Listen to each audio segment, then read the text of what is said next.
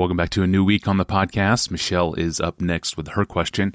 Hello, Pastor John. I'm a 25-year-old avid listener of the podcast from New Zealand. I work at a university and often have conversations with academics and university staff alike who are all mostly older than I am.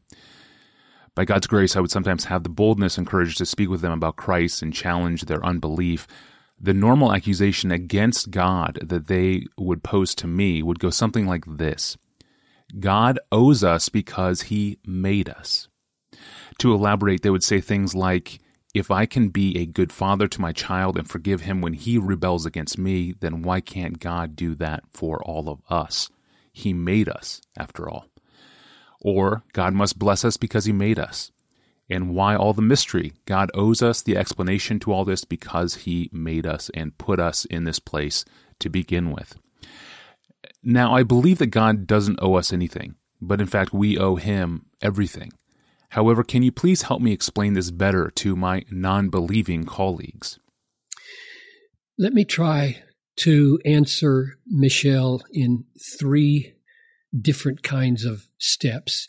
First, for her own encouragement and stability, it would be good, perhaps, to remember the words of Jesus. I thank you, Father, Lord of heaven and earth, that you have hidden these things from the wise and understanding and revealed them to little children. In other words, Jesus tells us not to be surprised that high-level academics will be among the most blind people in the world. The Apostle Paul warned about the very same thing when he said, where is the one who is wise? Where's the scribe? Where's the debater of this age? Has not God made foolish the wisdom of the world? And Paul gives the reason why God reveals these things to those without any worldly credentials like this: so that no human being might boast in the presence of God. Let the one who boasts boast in the Lord. In other words, the underlying problem is pride and self-exaltation and a deep desire not to find our significance and satisfaction in God's greatness, but rather in our own. So that's the first thing I would say to Michelle. I don't think that should cause us to give up on proud academic types any more than we want anybody to give up on us. So the second thing to say is that Paul did give an answer to the question of why God doesn't owe us, but rather we owe God. And he says it in 2 ways. He says it in Romans 11:34 like this: who has known the mind of the Lord, or who has been his counselor? In other words, give him counsel. Or who has given a gift to him that he might be repaid? For from him and through him and to him are all things. To him be glory forever and ever. Amen. In other words, none of us could ever give counsel to God, since he knows everything, and all our knowledge is dependent on his, and so we can never put him in our debt by offering him any counsel that he doesn't already know, as though he would then need to pay us back. In fact, Paul says we've never given him anything. We've never given God anything that would put him in our debt, because everything is his already. Instead, he says in verse 36, from him, through him, to him are all things. To him be glory forever and ever. Amen. In other words, since all things come from God and are sustained through God, they exist to call attention to his glory, not our glory. That's the root issue of proud people. They don't like everything existing for God's glory. They want some ground of boasting in themselves. That's the first way Paul says it in Romans 11:34. Here's the second way he says it in Romans 9:20.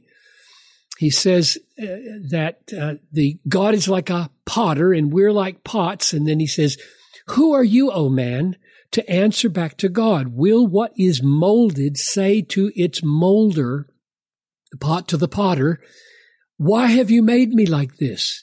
Has the potter no right over the clay? Now, right there's the key issue. Has the potter no right over the clay to make out of the same lump one vessel for honorable use and another for dishonorable use? In other words, creation has no right to tell the Creator how he should have done his work or how he should run his work.